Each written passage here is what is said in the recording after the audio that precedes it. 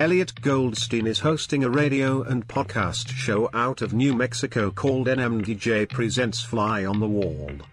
We are building a fresh, fabulous podcast library of musicians, writers, artists, and all good people of note, with many new and exciting guests to come. We are listener funded. If you would like to assist, our Venmo info is New Mexico DJ Service.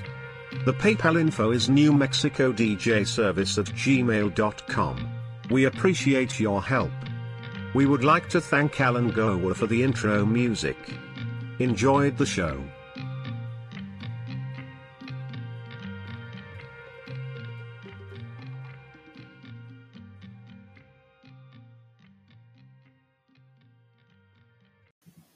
Hey guys, thank you for listening to Fly on the Wall podcast. I'd like to tell you how I got started. I really had no idea on the beginnings of even where to start. And I stumbled upon Anchor by Spotify. And it's the easiest way to make a podcast with everything you need all in one place. And I'll explain. Anchor has tools that allow you to record and edit your podcast right from your phone or your computer. And when hosting on Anchor, you can distribute your podcast automatically on listening platforms. I'm on Spotify, I'm on Apple Podcasts, I'm on other platforms, and Anchor made it so simple. And it's all in one place. Everything you need to make a podcast, you can find in one place. And the amazing part is it's all free. So there is no downside to any of this. So download the Anchor app or go to anchor.fm to get started. That's Anchor, Anchor. And again, it's the Anchor app or anchor.fm. And it's real easy to get started. And thank you for listening to Fly on the Wall. And back to the show. Only Wendy's serves a better breakfast with a better biscuit. Our hot, buttery breakfast biscuits are loaded with a fresh cracked egg, cheese, and your choice of bacon or sausage. Did we mention the part where Wendy's biscuits are hot and buttery? Wendy's breakfast biscuits, hot and buttery. So don't take a chance with those other guys. Bet on a better breakfast with Wendy's bacon or sausage, egg, and cheese biscuit. Choose wisely. Choose Wendy's. At participating U.S. Wendy's during breakfast hours. Only Wendy's serves a better breakfast with a better biscuit. Our hot, buttery breakfast biscuits are loaded with a fresh cracked egg, cheese, and your choice of bacon or sausage. Did we mention the part where Wendy's biscuits are hot and buttery? Wendy's breakfast biscuits, hot and buttery. So don't take a chance with those other guys. Bet on a better breakfast with Wendy's bacon or sausage, egg, and cheese biscuit. Choose wisely. Choose Wendy's. At participating U.S. Wendy's during breakfast hours. Not Your Mother's Radio is listener funded. If you wish to assist and help keep the station active, funds can be sent via PayPal to Elliot. Is not your mother at gmail.com. Remember, there is only one L and one T in Elliot. Thank you for your assistance. It is appreciated. Today we are very excited to have on board Bobby Whitlock. Bobby, who was born in Memphis, Tennessee, is an American singer, songwriter, musician and now painter. He is best known as a member of the blues rock band Derek and the Dominoes, with Eric Clapton. Whitlock's musical career began with Memphis soul acts such as Sam and Dave and Booker T and the MGs before he joined Delaney and Bonnie and Friends. His association with Delaney and Bonnie bandmate Eric Clapton led to Whitlock's participation in sessions for George Harrison's 1970 triple album All Things Must Pass and the formation of Derek and the Dominoes. On the band's sole studio album, the critically acclaimed Layla and Other Assorted Love Songs, Whitlock wrote or co-wrote 8 of the album's 14 tracks, including Tell the Truth, Bell Bottom Blues and Why Does Love Got to Be So Sad. Whitlock recorded 4 solo albums during the 1970s, among them Bobby Whitlock and Raw Velvet, and contributed to albums by Clapton, Dr. John and the Rolling Stones. He then withdrew from music until releasing It's About Time in 1999.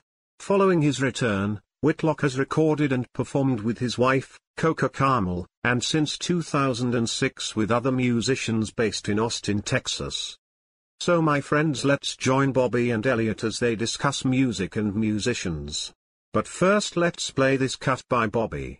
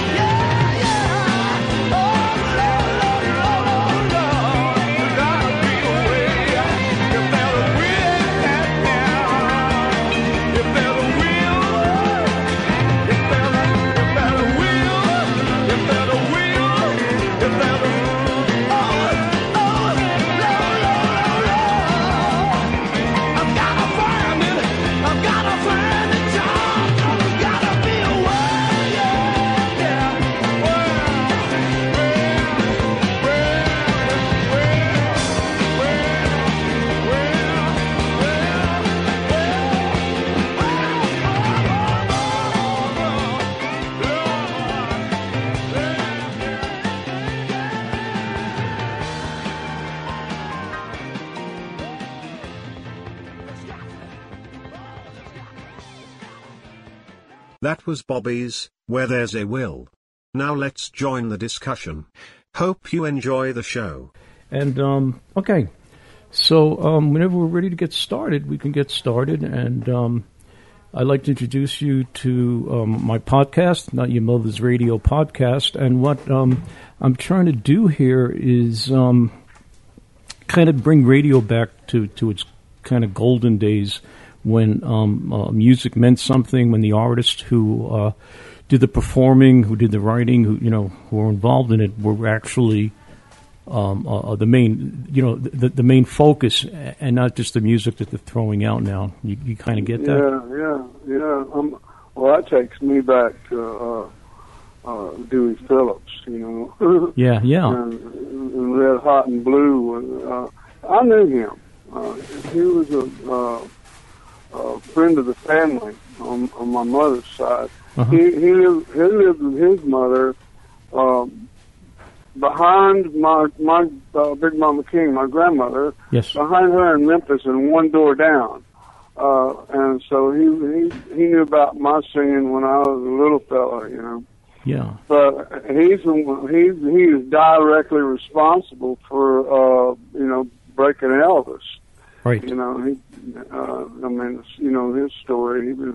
He had the Red Hot and Blue store show out of Memphis, and then he was all around in those days, and he wound up being at a station. The last station he was at, I believe, was in Millington, Tennessee. Yeah. We were friends for as long as I was around, and I was there. And when I left to go do my thing with Delaney and Bonnie, Dewey passed away, so I never saw him again. Oh. But that's those days, because what brought him up was when you said when the radio, the entertainer, the artist was involved in the actual thing. It was acknowledged at the radio station itself. It was real radio. Right. I mean, he used to do a thing when he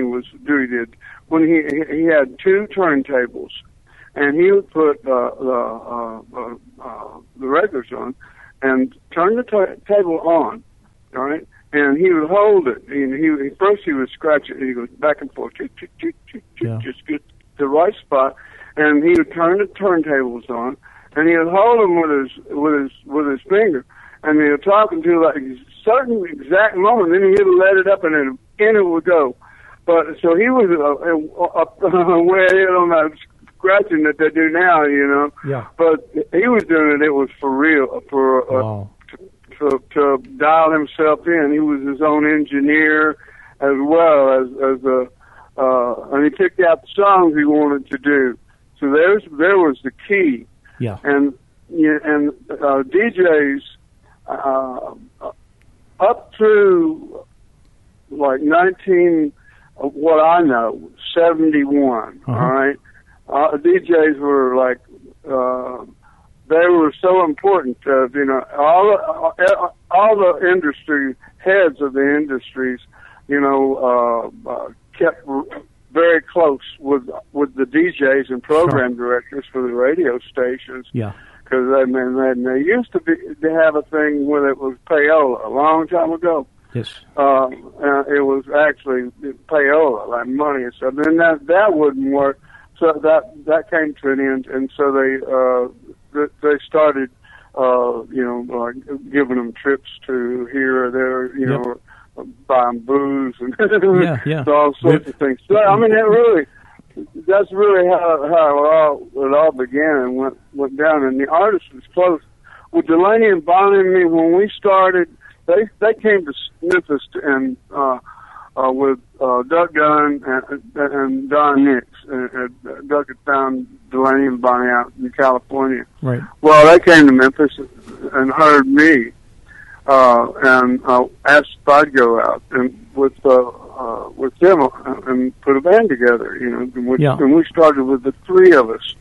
And then we got our manager, Alan Pariser, who's heir to the Dixie Lily Sweetheart Cup Company. Uh-huh. He took us on a radio tour of the United States, and we went into all the top stations from L.A. to New York and down into Atlanta. Some of them we weren't even planning to go in. We just went anyway and showed up and said, we're Delaney, Bonnie, and Bobby, and we're going to put a band together. We'll be back, and we're going to put a band together, and you'll know us. But we went and played live on the air. Right. You know, and some of it was planned. Most of it really was. You know, we went in anyhow. That's the way Delaney was about it. Yeah. And there was a real closeness. And when we did come back, we came back with a killer band. And we were associated and with all the radio stations that we had been in, you know. Yeah. But you started before that. You were involved with Stax. Yeah, I was the first white artist. Yes. Signed to Stax's hit label. Yeah, and that's really where you got your chops. Yeah. I was really fortunate. And I realized it too, because I cut my teeth on, you know, real R&B, gospel, real gospel music, real rock and roll, the real thing, you know, Jerry Lee Lewis. Yep, the real Southern stuff. Yeah, the real Southern stuff. But I had a open door at Stax before I even signed with them to go, and I could go and stand and listen to anybody play and record, to whatever the staple singers, to Albert King, to whoever just had Johnny Taylor, whoever might be through the front door. I used to go hang there, and when I wasn't playing, with my band off someplace, I would go hang out at Stax. And, I developed a relationship with about everybody there. You know, they're all good folks, good down to Ronnie Capone was the engineer. And Cropper, Booker T, and the MGs, you know, and Mr. Stewart, Jim Stewart, and Al Bell, who was the business behind it. But they were wonderful people, you know, and they had an in-house songwriting, you know, Homer Banks and Betty Crutcher, and then Hayes and Porter, Isaac Hayes and David Porter. That was in-house songwriting. Yep. You know, that just spun out into Isaac, you know, doing that shaft. I heard a great story that you told about Hayes and Porter about the tune "Hold On, I'm Coming." Yeah, that story. Yeah, well, they were in the bath. One of them was in the bathroom. I think it was Isaac was in the bathroom, and it might have been Dave.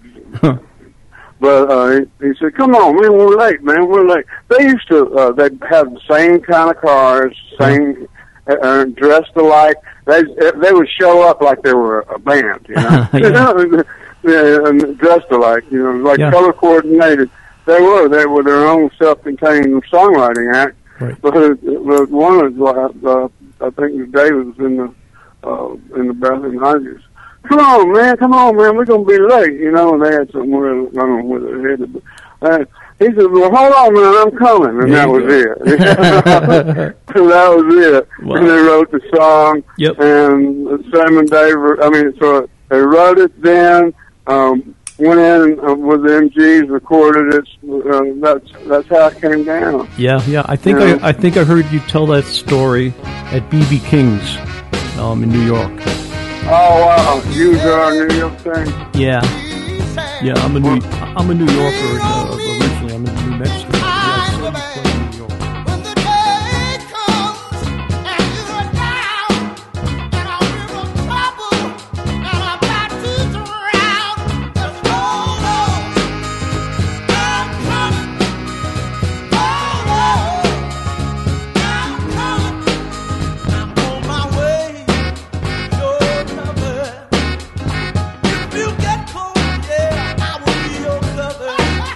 Don't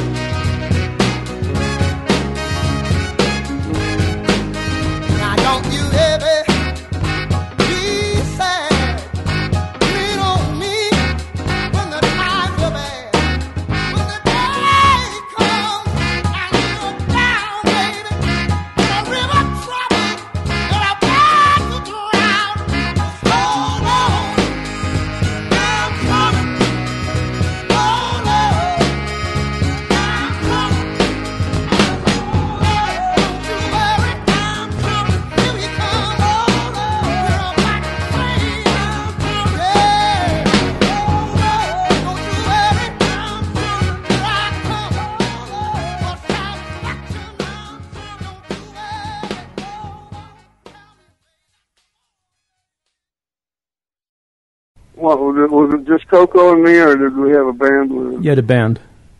Oh, okay. We had Godfrey Townsend. Yeah. That was a while ago. Yeah. Yeah, that was a while ago. And I also saw Derek and the Dominoes at the Fillmore in the day. Oh, you did? Well, Yes. In fact, I still have my pin. Derek is Eric. Yeah. You're probably one of the very few people on the planet that do. Yeah. And I kind of remember those days. But it's amazing your what you added to the music industry, and I don't think people really realize it. They know you as a keyboard player, as a piano player, working with Clapton and Derek and the Dominoes. I don't think they realize you wrote more than half of that album. Yeah, I did. Yeah. And it was the band, Derek and the Dominoes. That was actually Eric's and my band. I mean, we had planned on having a longer life, but it did. It went the way that it was. I guess it was predestined to go. Right. Yeah. Well, that was I'm sorry, but matter that personality. band. Yeah, the band had a lot of kind of demons following it, but it was a great band while it lasted. Yeah, and it all worked out. In retrospect, it's like, wow, exactly. Well, I mean, we did one thing, and we one photo shoot. Yeah. We did one mini tour, like a little small club tour of Great Britain, then one larger venue tour. Yeah. We did one solo album, that being Layla, another sort of love song. One live album came out of it.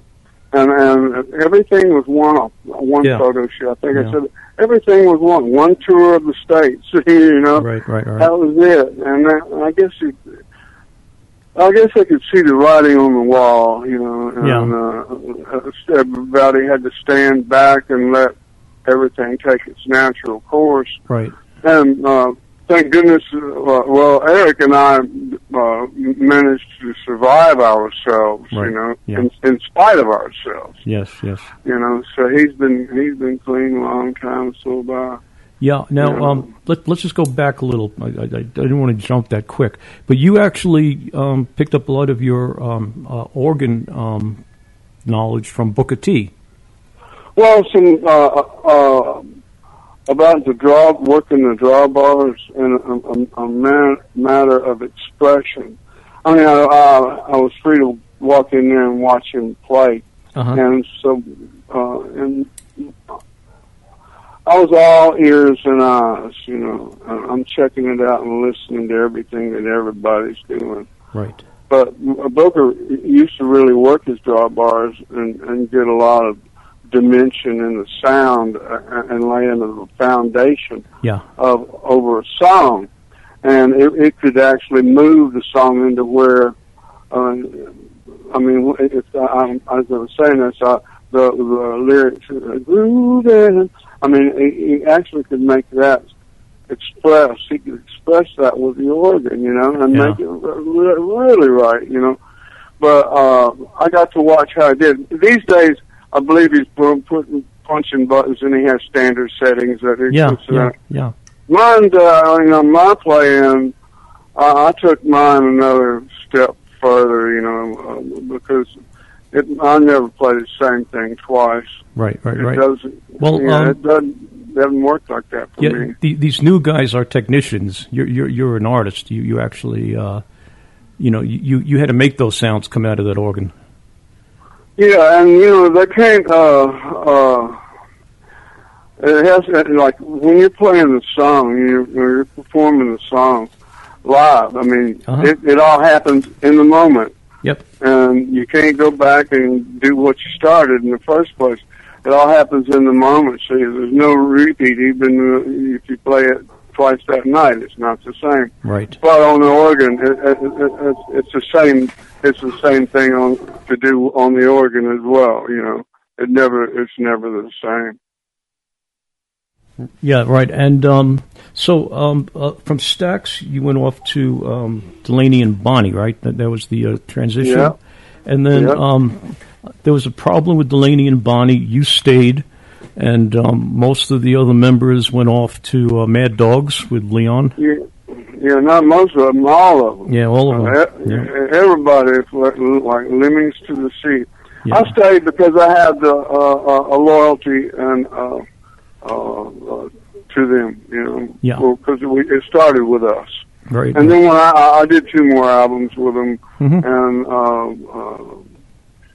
to Delaney, to Bonnie from Delaney, and then the Motel Shot album. Yeah. And it was time for me to go. Right. Yeah. But those were incredible. That was an incredible band. That band. That band actually became the foundation for a handful of British bands that just kind of ruled everything for a time. George Harrison took everybody. The Rolling Stones took a handful. Mad Dogs. George got me in there to put the band together. And, Yeah. Just me, Jim, and Carl. Yep. And Bobby Keys and Jim Price came for it as well. But nobody took anybody. Everybody left. Well, yeah, you know what I mean. But everybody left, and everybody kind of made a name for themselves over in England. Bobby Keys obviously went to work for the Stones for a good number of years. Yeah, and Jim Price. Yeah, and Price, and you and Eric did the great Dominoes, and I actually saw Jim Gordon. I guess it was maybe in the late '70s, working with Frank Zappa. Yeah. Yeah, he did a tour with Zappa. I remember. I caught that tour at the Garden, and but your flavor, your sound is pretty much what drove the Dominoes. That was your sound that the Dominoes kind of bounced off of. It was that Southern gospel, rock, a blues R&B feel to it, and you and Eric had like a Sam and Dave thing going on, pretty much. Yeah, it worked out really well. I had to draw from my own well of resources and influence, and it was a lot deeper than I knew. Uh-huh. But that's all I had was that. And when we started doing our thing, it seemed the natural thing to do for us to sing that way, and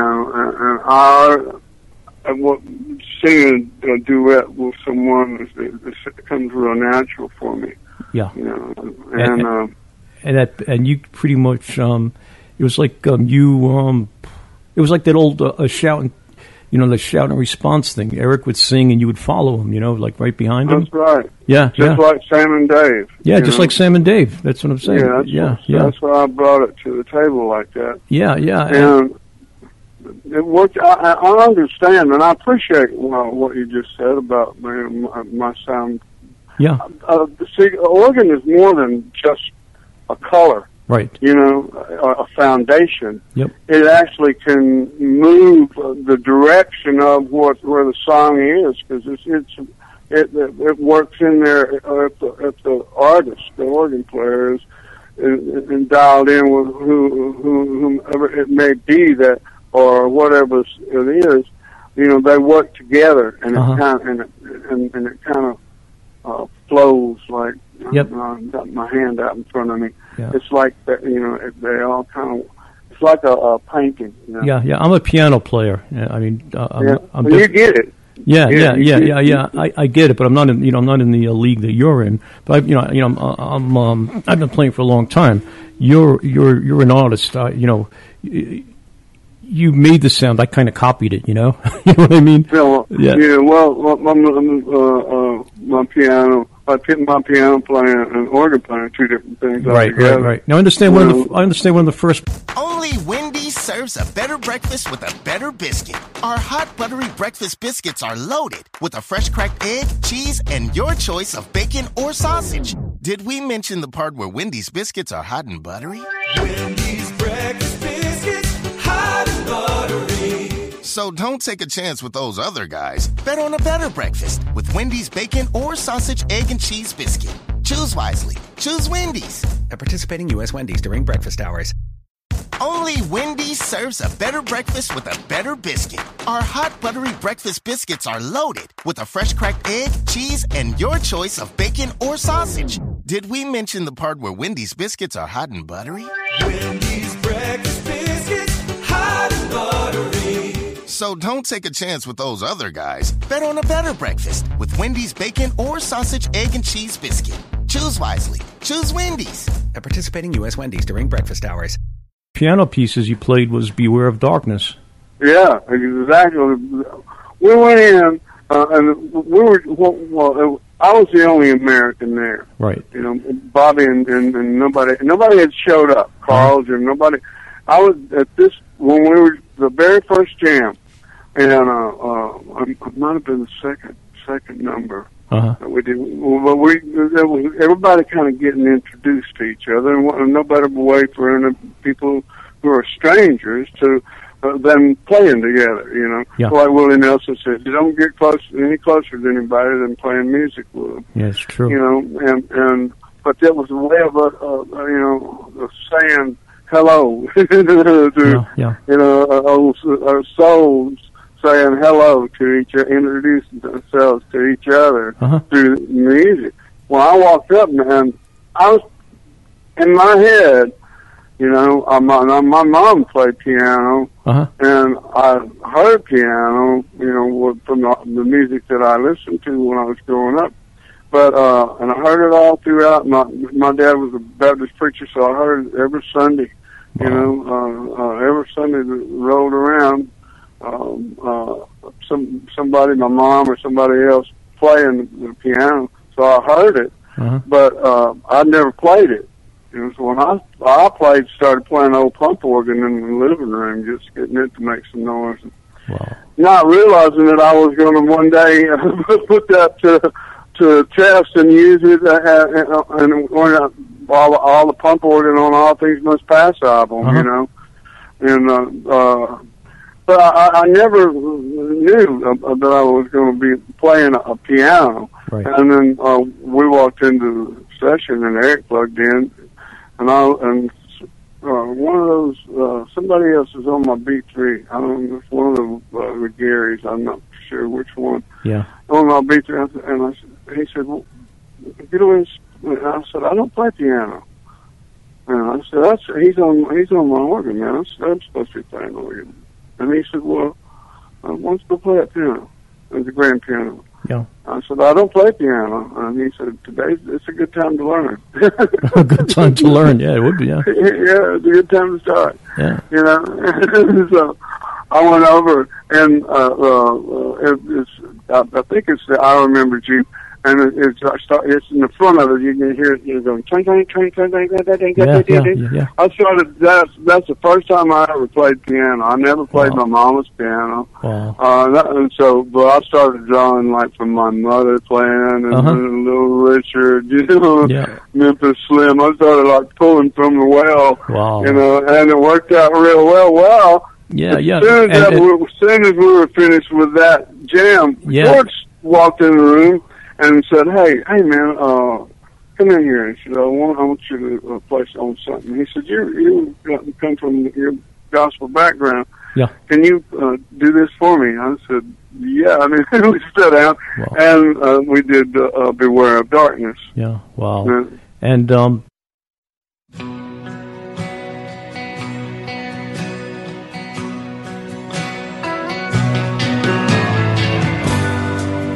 Watch out now, take up your word for its sweetness.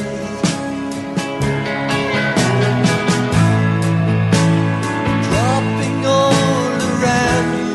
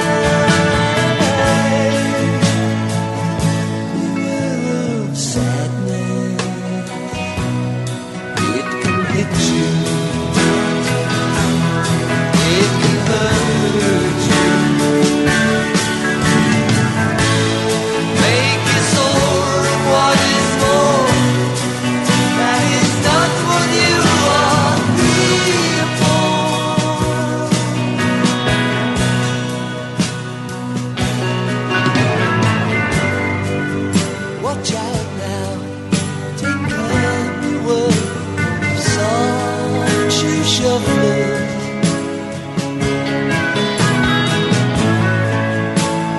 Dancing down the sidewalks as each unconscious sufferer walks aimlessly.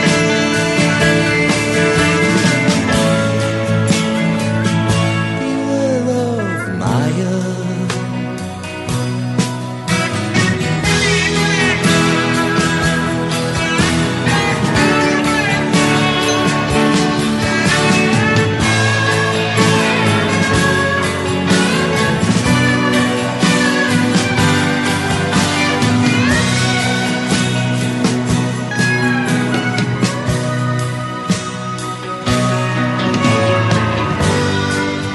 Watch out now, take hold of greedy leaders.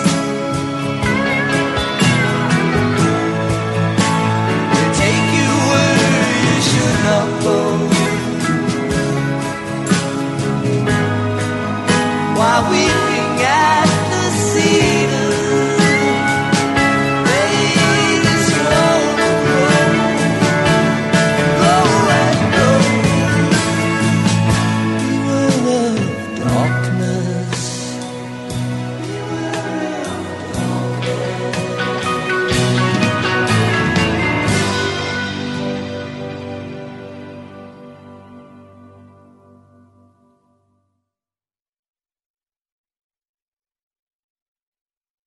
darkness. Those jams from both from All Things Must Pass and also the Dominoes when they re-released Layla, those jams are incredible. I mean, they're as good as the as the songs on the as the actual songs on those albums. And what a lineup! I think All Things Must Pass. I don't know how you feel about this. Is probably the best solo Beatle album that was ever released. I imagine so. I believe that to be a fact as well. George just let everybody do what they're supposed to be doing. Yeah. He would come around. He would come around and show you what the song. Yeah. And I got to hear him before because I was staying out at Fire Park for a little bit. Right. And I got to hear him firsthand. Yeah. But Lennon put out some great solo albums. McCartney, put out some great albums. But I think pound for pound, All Things Must Pass, just is heads above the other ones. And yeah. I mean, first of all, Harrison was sitting on those songs for years. He had a collection of songs that I guess the Beatles didn't record that he was just itching to get out. Then that band, then that studio band he put together, there wasn't a slouch in that band. I mean, that band was just on fire. Yeah. So I've heard most of all the Beatles records too. I loved all the Beatles. Yeah, stuff. I do too. But for the whole of whole, I mean, pound, like you said, pound for pound, All Things Must Pass album is one of the finest records, period. Beatles or anybody. Yep. And it was, well, it had us as the root of it, the beginning of it. Uh-huh. That was of the beginning of Derek and the Dominoes. Right. Well, when we were recording, we formed our band during that recording. We're just following our instinct and doing what became natural. Yeah. And I mean, you were on the album and you think it was great. I wasn't on any Beatle album. I wasn't even close. And I think it's like one of the greatest Beatle things ever to come out. And and that too wound up with your stamp on it. I mean, it didn't sound like anything the name the Beatles did. And I know Spector produced it, so that gave it a little, his sound to it. But even the stripped down version, when Harrison remixed it, that has the Delaney and Bonnie sound all over it. Yeah. Well, it couldn't help but. Yeah. Because it had us. Yep. We were the foundation and root of it, and those records. Well, And that's the similarity for sure between Derek and Dominoes and All Seasons Past is, you know, our influence, you know, mine, Carl, and Jim's, is all over those records. Yes. know. So after that album, I guess you stayed in England and started working with Eric? Well, yeah, and we went back. We did the whole thing that happened with the Dominoes, you know. Yeah. And after we finished our thing on the road, we went back and we one attempt at the studio album, which failed, and the band imploded. I stayed. Jim had already set up. He was leaving the play with Traffic after that. Oh yeah. The Blind Faith. He was already set up to play with Traffic. Yeah. And Carl had already arranged to go play with Leon. So I mean, they were like hired guns as well. You know, just like Dwayne. I couldn't believe it. You know, Eric and I both kind of like, well, what the fuck is this? You know? Yeah. You're leaving. You know, and so it just only added to the more of the reasons for it not to happen. Their hearts wasn't in it. Eric's and my hearts were both in it. You know that we were all about having the band, even though Eric knew that he was going to be a solo act. He and I were talking one time. We're pulling into the Hurtwood, and he was driving, and I said, "Well, what are we going to do now? You know about our situation." Yeah. I knew he was going to go into hiding, and he said, "The office will put something together. We'll play again eventually." You know, he said the office will put. So everybody, that's how it was all arranged. Right. You know, after that, his life was arranged. Even though he was staying at Hurtwood and not leaving and not coming out for a couple of years. What I did, I said, well, I can go ahead on and because we're going to come back and play again, you know, Eric and myself. And so I went on and I was banging my head against the wall in Ascot, and I decided this is not working for me. It's going downhill quicker than Eric. And I decided to walk away from everything and come to the United States. But I couldn't do anything. I couldn't go out and play in England or anywhere. Yeah. Couldn't do it. And I came back to the land of the free and the home and the brave, and decided that's the only place I knew where I could actually book a gig and go play. Sure. And so I said, shit, I don't care if as a matter of fact, it happened when I was flying through the air in that Daytona when I crashed that thing. It was like, I'm not supposed to go this way, you know. And I'm flying through midair, and it's all in a flash. You know, I said, let me walk away from this, and I'll play every honky-tonk from Memphis to L.A. Right. And boom, you know, and I walked away from this thing. Yeah. And I made good my promise to myself to do just that. And it was no problem for me to pick up and just go back to the United States and start all over again. Right. You know, I was happy to do it. I paid my own way and paid the band and bought all the equipment and the sound system and the business, and we went on tour playing every honky-tonk from Memphis to L.A., you know. And so, but Eric would never he wasn't coming out, you know, so he wasn't coming out of hibernation, so I went on with my life. And then when I did decide to go back over, he had Carl and them, those guys, I decided, well, I'm going to go back over and pick my life up back over there, because I could do what I wanted to, I felt, any time. I said, that's my gig, you know. Sure. But he had moved on into doing that thing. I didn't fit that genre of where he was headed with what he was doing. Right. And so, and then I got, you know, because of a minor drug bust, I got couldn't come back into Great Britain for 10 years. Yeah. And so my life that pretty much was over as far as getting there. I went back to England, I guess it was in 1983 or 4, something like that.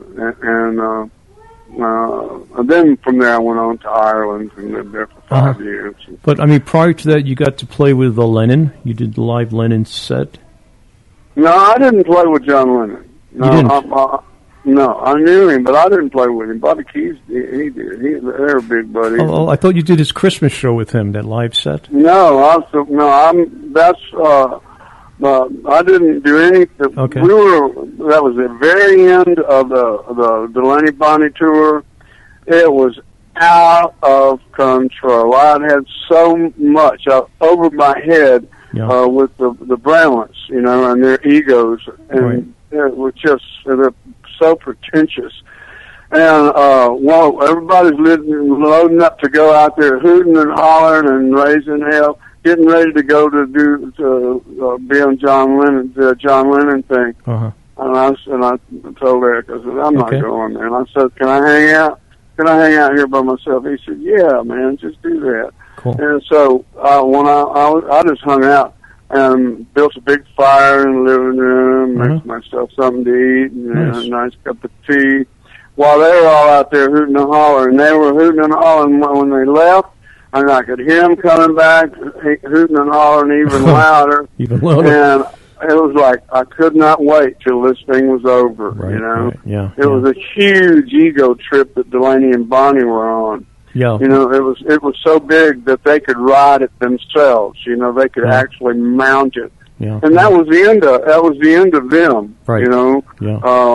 When we were on our way back, and everybody was making plans to do the Mad Dogs and Englishmen thing right in front of Delaney and Bonnie, and they didn't even realize it because they're so wrapped up in themselves. Yeah, and they really thought that they were headliners at the time. That Yeah. They thought they were the ones drawing. It was Eric Clapton drawing. Yeah. Well, how about Exile? Did you play on Exile on Main Street? I did. I did play on it. Yeah, I sure did. Even though they didn't credit me with it, I just want to see his face. That's me on electric piano. I had gone. I was at my place in Ascot, and Bobby Keys called me one time. He was always calling me about one thing or another. And then he'd call me and say, "Hey, B-Dub, come on down here, Central Pay, and hang out with us. They're getting ready to play. They're getting ready to record Stones." And I said, "All right." Now, I wasn't doing anything. I jumped on the plane next morning, flew down to France, and was hanging and just did the old normal thing, just kind of partied a little bit. And then they got themselves plugged in to record. I left. Right. Went back to my place in Ascot. They got finished doing their thing down there and came back, and it was like 6 or 7 months later, get another call from Bobby Keys. "Hey, B-Dubs, Jimmy Miller wants to talk to you. Come on down here to Olympic. Jimmy wants to finish the conversation you guys started." Yeah. And I had talked to Jimmy Miller. Right, Jimmy Miller. And who was their producer. Yeah. And he and I struck up a conversation, and he wanted to sign me to his production company. But we had to stop our conversation because the Stones started recording. And see, they'd been busy fixing this house up into a big, giant recording studio. Right. Everybody in different rooms and stuff. But anyway, they managed to pull it off. And, Bobby called me and said, "Jimmy wants to talk to me." I jumped in my car, drove down to Olympic, went in there and talked to Jimmy for a little while. And they were waiting around. Keith had gone out to score. And so they're just all kind of standing around. Charlie was just kind of meandering around. Mick Taylor was and Jagger, everybody just kind of roaming around doing nothing, And I finished my conversation, and I'm headed out through the big studio room, and Mick told me, Jagger said, "Hey, Bobby," he said, "wasn't your dad a preacher or minister or something?" He said, "Can you play me a gospel feel?" And so there was a Wurlitzer piano sitting right in the middle, little brown Wurlitzer sitting in the middle of the floor. And I went over and I turned up full volume, full vibrato, and started playing just he had a notebook in his hand, and I started playing, and then Charlie kind of started rolling in, and then Mick Taylor went back there and grabbed the bass and started playing the bass, and then Mick Jagger started singing.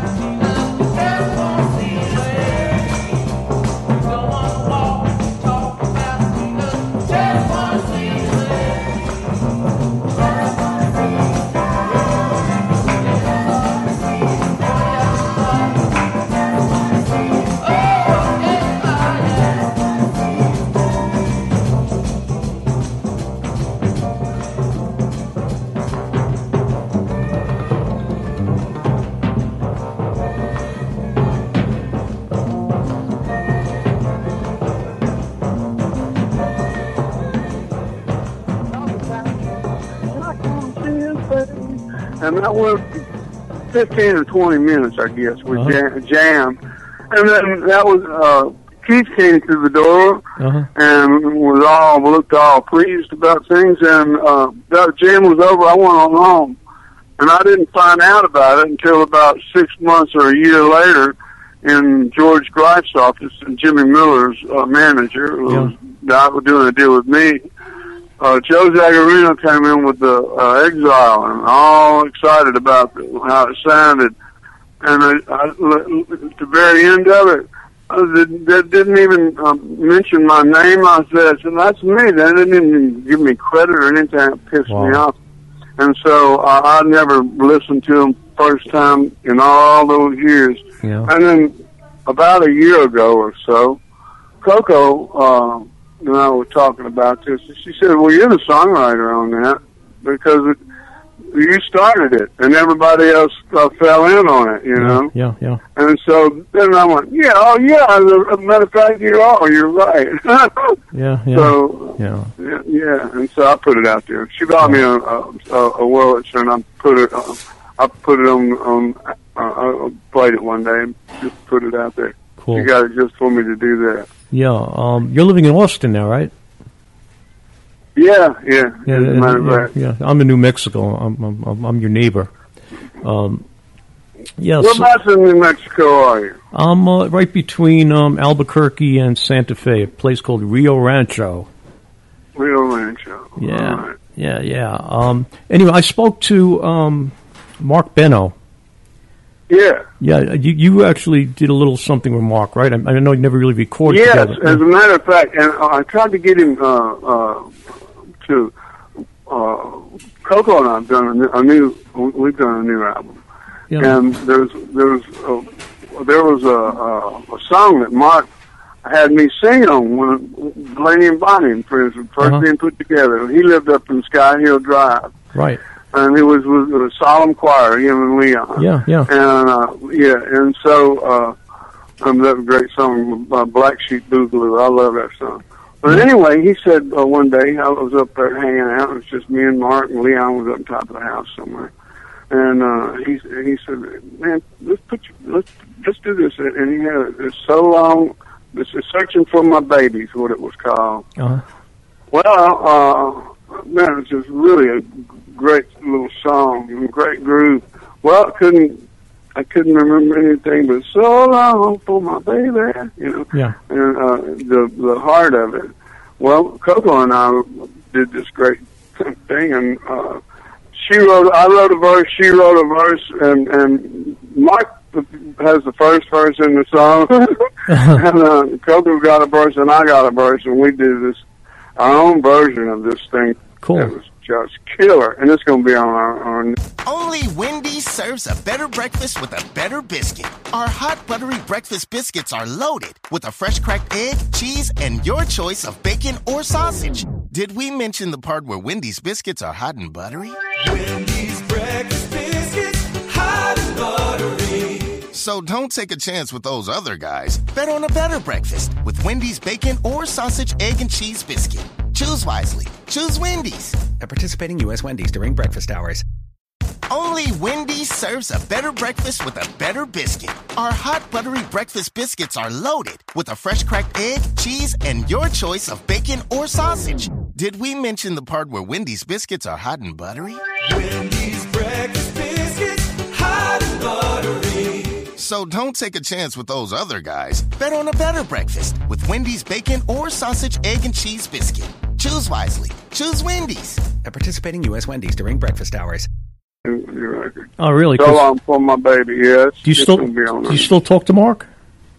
I was in touch with him here a while back, and I was asking him about putting some guitar on this various song, as a matter of fact. Yeah. And he's having problems with his hands. He said. Yeah. He's doing okay. I have to talk to him later. I'll tell him you said hello, and maybe you guys could do something.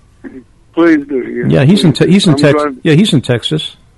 Yeah, he's not far from me, somewhere outside Austin. Okay, cool. Yeah, and well, so that's pretty cool. So now in Derek and the Dominoes, you actually got to sing You hit two leads on it, vocals. Yeah, well, however it worked out is how it worked out. Whatever part I was supposed to sing, I'm saying. Yeah.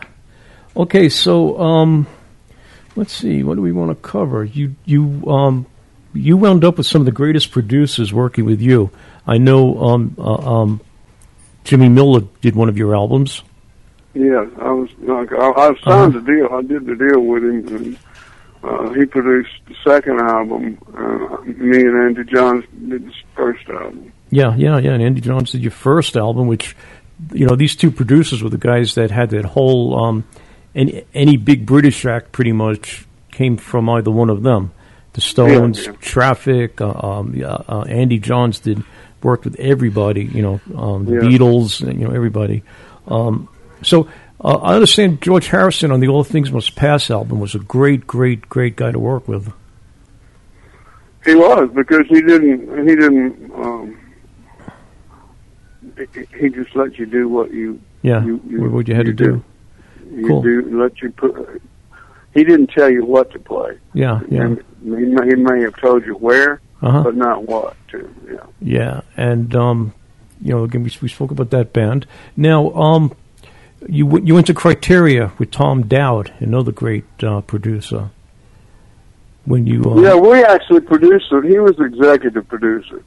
When we first started to getting things together in there, he came out and handed Eric and me chord sheets.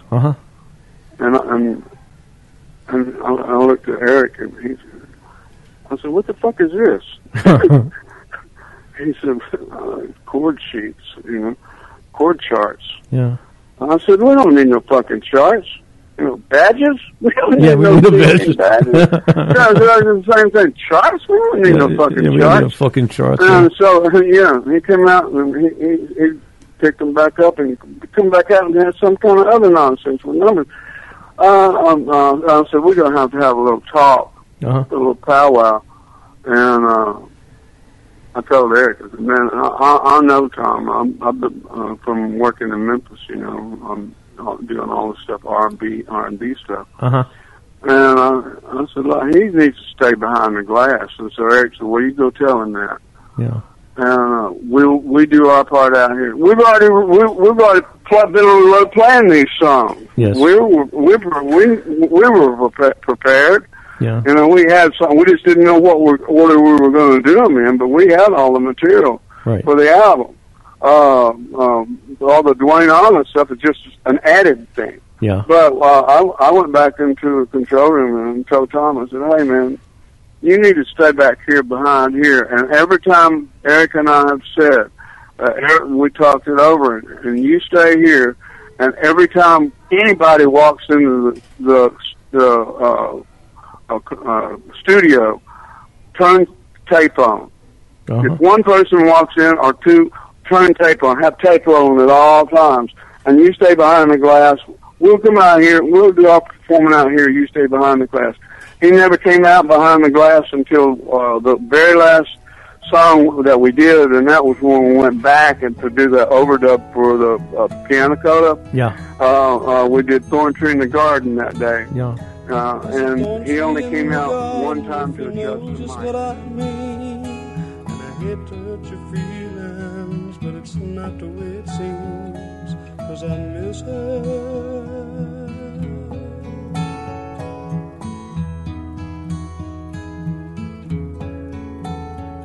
She's the only girl I've cared for, the only one I've known, and no one ever shared my love, and we alone, and I miss her. But it all seems so strange to see, 'cause she'd never turn her back on me and leave without a last goodbye. And if she winds up walking the streets, loving every other man she meets, will be the one to answer why. Lord, I hope it's not me. Oh, it's not me.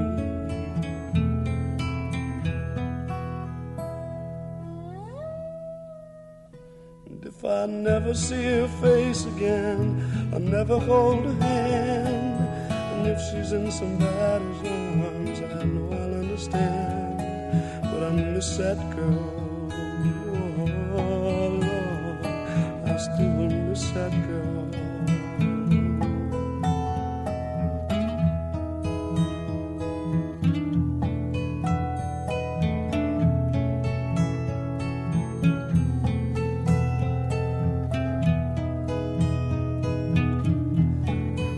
Maybe someday soon, some way.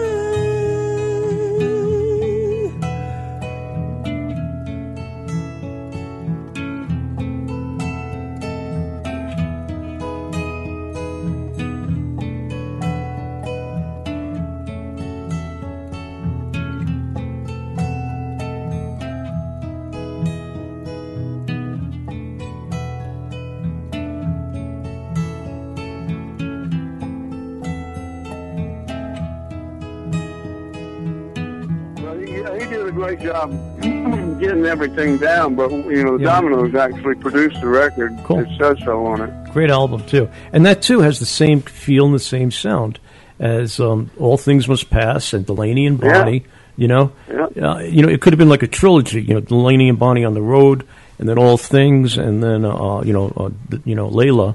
That could have been, that's really kind of like a trilogy piece, because, you could see how one led to the next, to the next, to the next.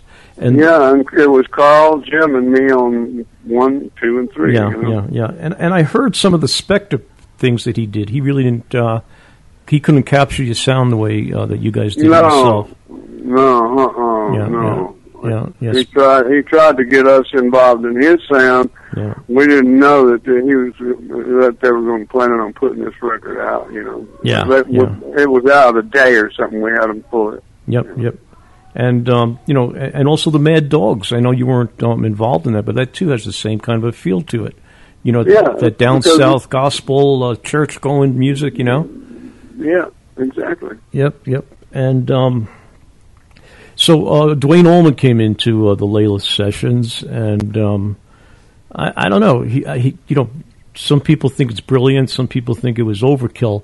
I would have loved to hear that stuff kind of without it, just to be able to do an A/B comparison type thing. Like I've said, it was an added thing. Yeah. Eric had the guitar covered. Uh-huh. As far as I was concerned. Yeah, and again, that's a classic. So, you took a little breather from the music world for a while. You went back home after the Dominoes. Yeah, I came to America, and I had my first 2 albums. Uh-huh. And I was playing. I went out and played on the road, did some stuff, and eventually, I didn't want to get involved in. I didn't do reggae. My head was not. I wasn't going to compromise my integrity to be commercial. So I would rather not. If I can't do what I want to do and what I'm supposed to be doing, I won't do anything at all. Yeah. I do what I'm supposed to do. Right now is what I'm doing what I'm supposed. I became a painter. Uh-huh. That's just what I do now. Okay. I paint. I still sing Coco, and I sing and play together and write together. We got records, but I'm a painter now. Sure. And so, but I'm a better painter than Eric is a guitar player. Because there was no compromise in my life. Okay. I didn't compromise my integrity to be a rock star. You know. Yeah, I hear that. Whatever I was to become, not because I gave anything up. Yeah. I didn't sell my soul to anybody. I am my soul. Right. And just I don't know if you know this, but Elton John was your opening act with the Dominoes were on the road. And, yeah, and he used to kind of stand on the sides watching you play. That was pretty cool. I think it was in his book. Somebody, that was in his book, yeah. Yeah. So I was a big influence on Elton. I didn't know that. Yeah. I love this one. So, see, I was watching him. Same thing happened with Stevie Winwood, Yeah. I'm opening up. We're doing our thing. I always got to open up with Give Me Some Love and Midnight Hour and 6, 3, 4, 5, 7, 8. So we're doing Give Me Some Love, and I look up across the stage, and there's Stevie Winwood looking at me. And I'm like, oh, shit, man, I don't know the third verse. Yeah. I don't think anybody, I don't even think Stevie Winwood.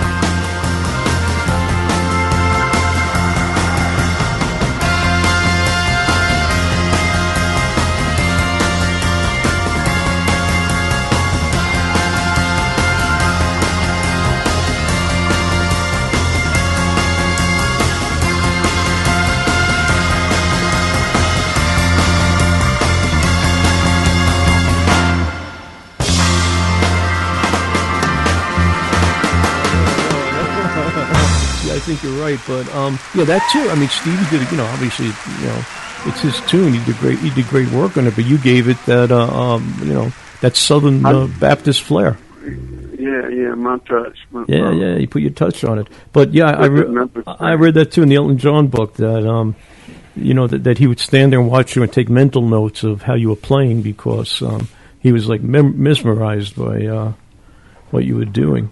Probably the simplicity of it, because I play exactly the same today as I did when I was 17 years old. Right. And your first album was an Andy Johns co-production.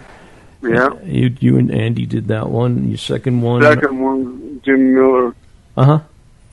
And then I have two more with Capricorn. Right. And there was just more of an experimental time in my life, And, they say if you haven't got anything good to say, don't say anything at all. Sure. So we'll skip over Capricorn, the Capricorn era. Yeah. I really don't have anything to say. I like the music, but I was out. I wasn't in my place. Yeah, no, I understand. That was not where I belonged. I understand. And on all your albums, you had some great guests. The Brownlets played with you, Harrison, Jim Keys. Well, on my first album, I decided. We had downtime from the Dominoes thing. Nobody was doing it, and so I just went ahead and used the time to.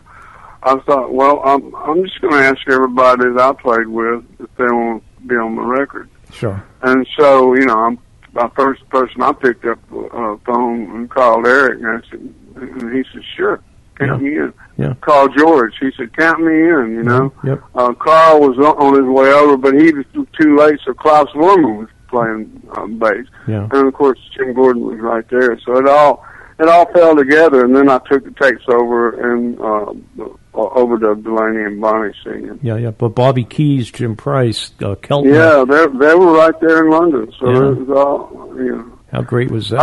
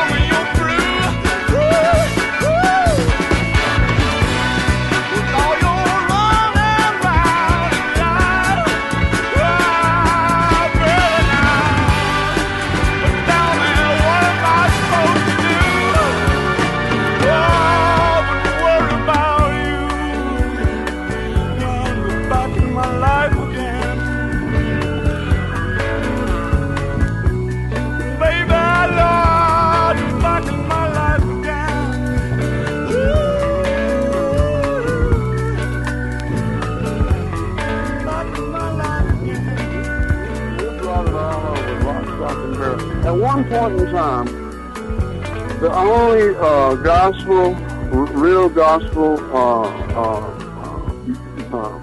influence, and real rhythm and blues influence, and real rock and roll influence that there was in Great Britain was standing in Eric's living room, and that was me. Right. And it dawned on me this very thing, but a few years ago, that was it, because they got all their music. I'll tell you what it was. I was watching a Johnny Cash thing, and he was back and forth with Johnny about, all their music they got off of records from the United States, you know. Yeah. They had underground black market records and stuff, Radio Caroline, and that was other than that, it was skiffle, Yeah. I'm leaning on the lamppost at the corner. I mean, it's all that kind of stuff, you know. Right. Yeah, Herman's Hermits. Norman Wisdom songs. Yep. So you also gave yourself credit for I hate to say this, but you gave yourself credit for starting disco music. Not you, but the Dominoes. Yeah, we did. Yeah. Because Sigwood took our money, the Domino money, and started the RSO label, and the first thing that come out was the Bee Gees.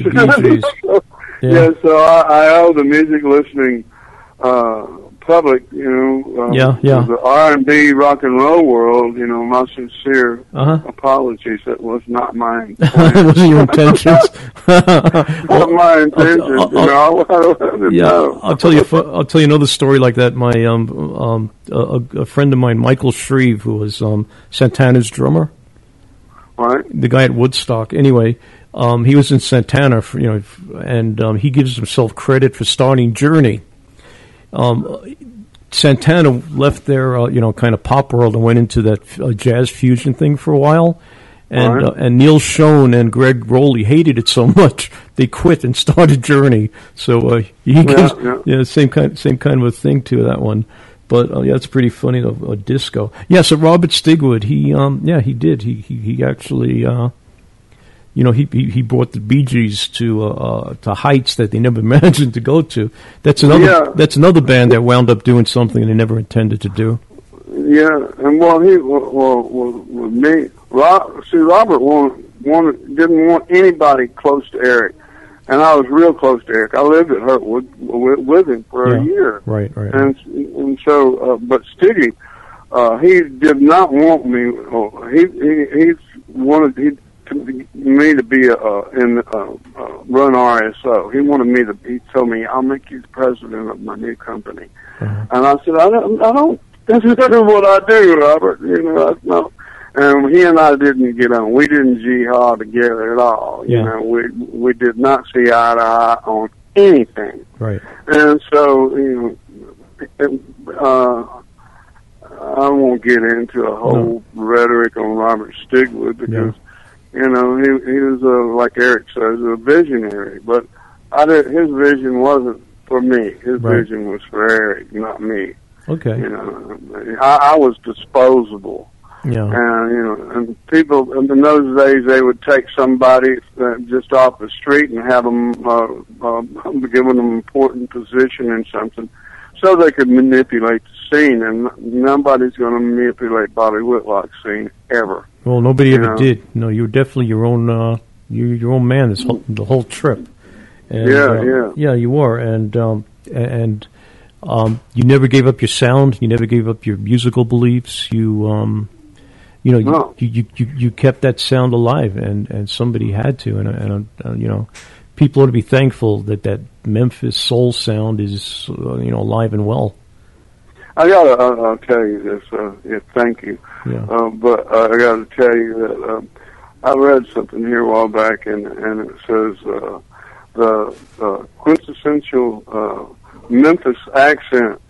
It says this is in the book. Is Elvis Presley, Bobby Whitlock, and Aretha Franklin. Yeah. And to be a Bobby sandwich with Elvis and Aretha as the bread, that like blows me away. It makes me smile inside right now. You know? And that's not a bad place to be in the legacy of music. It's really not. No. I'm grateful to be where I am right now. Well, you definitely deserve it. And so you took a break from everything. You just kind of went to your farm and kicked back, right? I did, and I built a farm. Uh-huh. And I built it and walked away from it 9 years later. Uh-huh. But I had a big recording studio and everything. That is not where I'm supposed to be. That was not what I was supposed to be doing. You know. But I had to withdraw and get a hold of myself. Okay. I had managed to get back on a pharmaceutical roller coaster, alcohol and meds from the doctor, you know. Yeah. And it took me. That was a 9-year journey, and I walked into my new life. And this 13th of October. That's next month. Yeah. It'll be 20 years now. Oh, good. Only Wendy's serves a better breakfast with a better biscuit. Our hot, buttery breakfast biscuits are loaded with a fresh cracked egg, cheese, and your choice of bacon or sausage. Did we mention the part where Wendy's biscuits are hot and buttery? Wendy's breakfast biscuits, hot and buttery. So don't take a chance with those other guys. Bet on a better breakfast with Wendy's bacon or sausage, egg, and cheese biscuit. Choose wisely. Choose Wendy's. At participating U.S. Wendy's during breakfast hours. Only Wendy's serves a better breakfast with a better biscuit. Our hot, buttery breakfast biscuits are loaded with a fresh cracked egg, cheese, and your choice of bacon or sausage. Did we mention the part where Wendy's biscuits are hot and buttery? Wendy's breakfast biscuits, hot and buttery. So don't take a chance with those other guys. Bet on a better breakfast with Wendy's bacon or sausage, egg, and cheese biscuit. Choose wisely. Choose Wendy's. At participating U.S. Wendy's during breakfast hours. Clean and sober. But it was just all boards and nails as far as I was concerned, and barbed wire. I walked away, left it, drove out, and Coco and I started a new life. Right. How long are you and Coco together now? 19 years. Okay. So you found your soulmate, and you guys. Yeah, and we're still together. Yeah. Beautiful. Yeah, that's great. And that means, you know, I talk to a lot of artists, and it seems that that was like the thing that kind of got everybody back together, back on solid footing. Is a good partner to come home to every night. You know. Well, Coco and I we started out as friends, best friends. You know, she was married to Delaney for 13 years. Oh. And so, I mean, our whole story is a Layla saga unto itself, you know. Uh-huh. But this one is real, and you know. So we started our lives all over again, you know. Sure. Both she and I, and as friends. We didn't start out as lovers. Yeah. No, that was not it. Even though everyone said that was true, but it's not true, you know. And here we are today, you know. Yeah. Still together after all these years. Yep. And so our lives, we've been along for the ride of our life.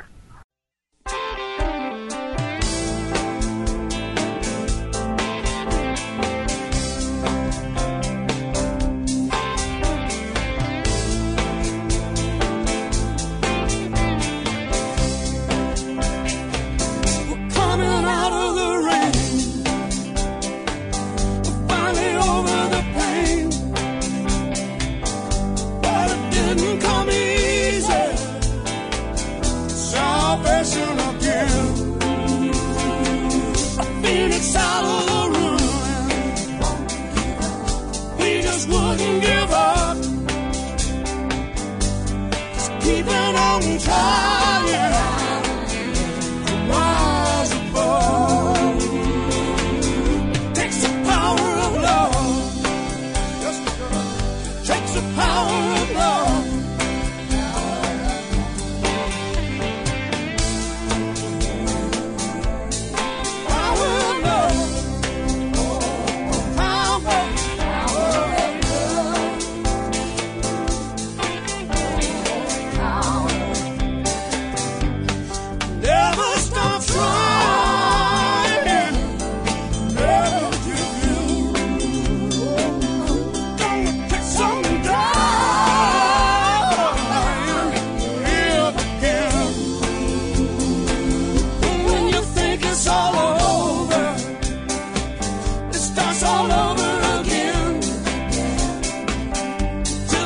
the light.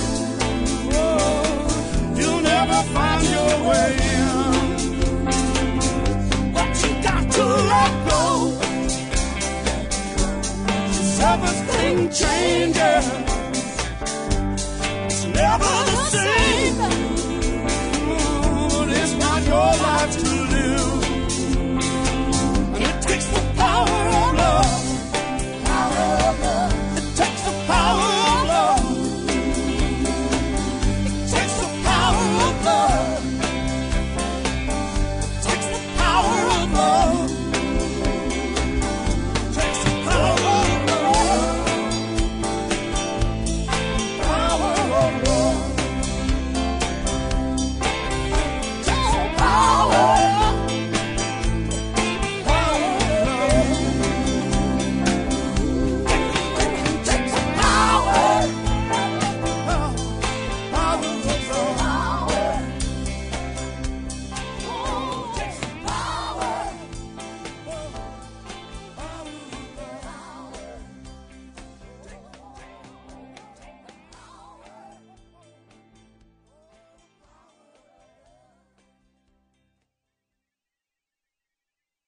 As our lives, Yes. Coco and me, just letting life unfold and us doing. I mean, I've been painting now.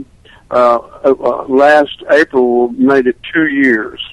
I have probably 1,400 works of art, not small, but like 30 to 40 inch.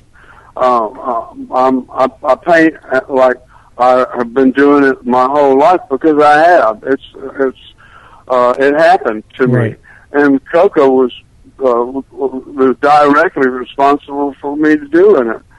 I got her some paint. I found some canvas in an old barn on our farm that we was on here. I went from one farm in Mississippi to another one here in Texas. But I found some canvas, and she's a great artist, and I gave it to her. And I said, "Look what I found. Why don't you get you some oils and paint?" Where can we see your work? Is it online anywhere? Oh yeah. Look on any of my Facebook sites, but BobbyWhitlockArt.com. Okay. And just cool. That's that's my site, but BobbyWhitlockArt.com. Okay. And I'm writing that down because I'm going to talk about it during I'm going to keep bringing it up as I do other people's shows too, because I think it's so important that you never got yourself pigeonholed. You did your thing, and now you're an artist, and you're working with your wife now. You're still putting out albums. You're doing everything, and like you said, you're doing everything you're supposed to be doing now. Yeah, exactly. I've got a John Fusco just released an album, and I got the cover art on it. And it's way cool, Yeah. Yeah. I mean, just out of the blue, he wants. There's a lot of people who I got thousands of people who are about my art. It's going to be in. It's already been in top gallery, and it's, they're getting ready to do a whole number with this. The art world, they love what I do, and welcome to me with open arms. Well, when you see it, you'll understand. You'll know what I'm talking about. So. Yeah, I'm actually looking at some of them now. So they are incredible. Oh yeah. It's what I do, and I never know what it's going to be until I step back from it and look at it when it's finished, and I go, "Oh, fun! Wow. Awesome!" Yeah. It just happened to me. Man, how great is that? Yeah, well, I had these 3 canvases, and first time I tried this, I was this fucking terrible, man. Yeah. And so, and she said, just try another one, and I did the second painting. I fucking hated it, and I was just so.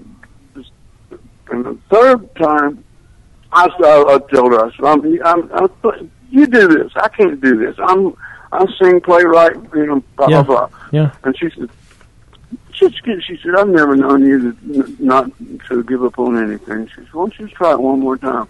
And I went out, and I was like, oh, fuck, and let it go, you know. Yeah. I quit trying to do anything, and and I backed up, and I went, damn, that's really good. And she said, that's it, right? She said, you got it now. Yeah. And I thought, wow, she's just, you know, not trying to make me feel good. You know? She's placating my thing, you know. And I had one Facebook site, and I knew that there were a few artists, you know, painters that were on it.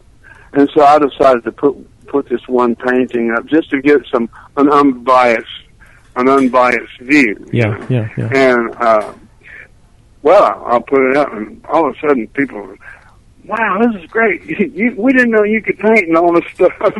Wow. Where can we get your art? Can we buy your art? I've sold a bunch of it already. Beautiful. And it ain't cheap either, but it's pretty amazing. I just let it go, and that's when it dawned on me that there's one principle, one law. You know, right? There's one law. And there's not it's the very same one that you dial into your inspiration, you know. It's that very, very same thing, you know. So music, when you open yourself up, what I do, it's like, it's akin to taking a guitar solo. You don't know when you're coming in, where you're going, and where it's going to end until it's over. Right. You know. Yeah. So that's what it is for me, my artwork. But. Wow. So, I'm glad you found art. Now, what's going to happen? Obviously, we're all locked up because of the pandemic. What are your plans afterwards? Are you going to do any more music? You going to play any clubs? Or yeah. anything? We're actually, after this year, we're going to take my autobiography from where it ended and bring it up to date with what's going on. And so we have that already kind of in place. Musically, Coco and I have something that's going to be coming out probably February, March of next year. Okay. You know, this new CD is phenomenal. The best thing I've ever done. I got to say, the best thing I've ever been a part of. She's a producer of it, of course, and playing.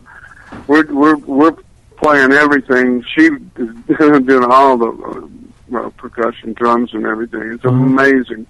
And bass, sax, and everything. And we have some guest guitar players that have come. 3 other players, 2 from up north and 2 from New York, and then 1 from Memphis. Okay. But yeah, that's about all I can tell you about that.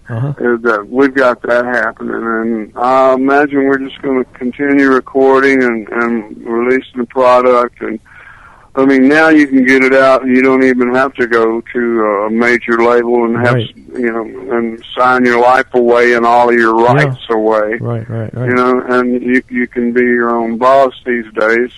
And so, and I would imagine we're going to play eventually, but I'm not jumping up and down over my head to go play anywhere. You know? Yeah, definitely. If we do, it's certainly not going to be for us. It's going to be for the public. You know. Okay. I don't see me and Eric doing anything very good either. So, that's his problem, not yours. It's not. Thank you very much. I appreciate that. I appreciate that a lot. Yeah, fuck Eric. Well, I guess he's never coming on my show.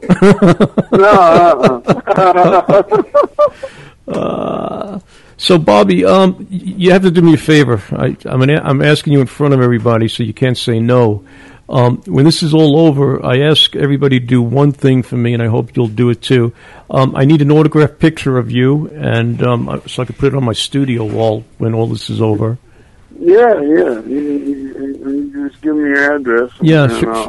I'll make sure. Should I send it to Carol? Yeah. And I'll be happy. I'll be happy to get it to you. Yeah, that's the only thing I ask. And one other thing, will you come on the show with me again? Absolutely. Yeah. Yeah. This Count on it. Yeah, I had some fun today. This was great. Yeah, it's good. It's like a little vacation, isn't it? Yeah, it is. Yeah, it is. It's a little vacation. Okay, so anything else we want to talk about, or should we save it for the next time?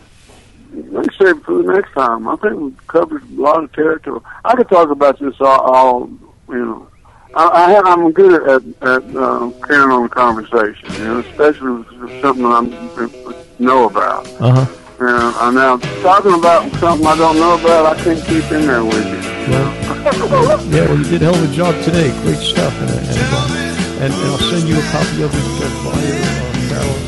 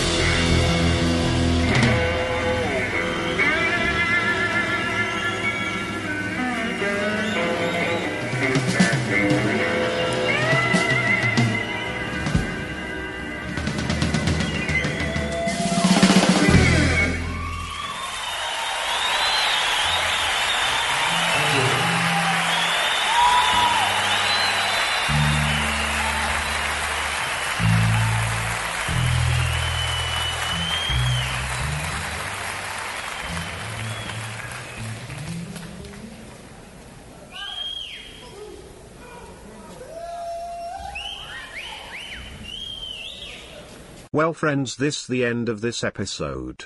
Hope you enjoyed it. Elliot would like to thank Bobby Whitlock and Carol Kay from Chaos Productions for making this happen.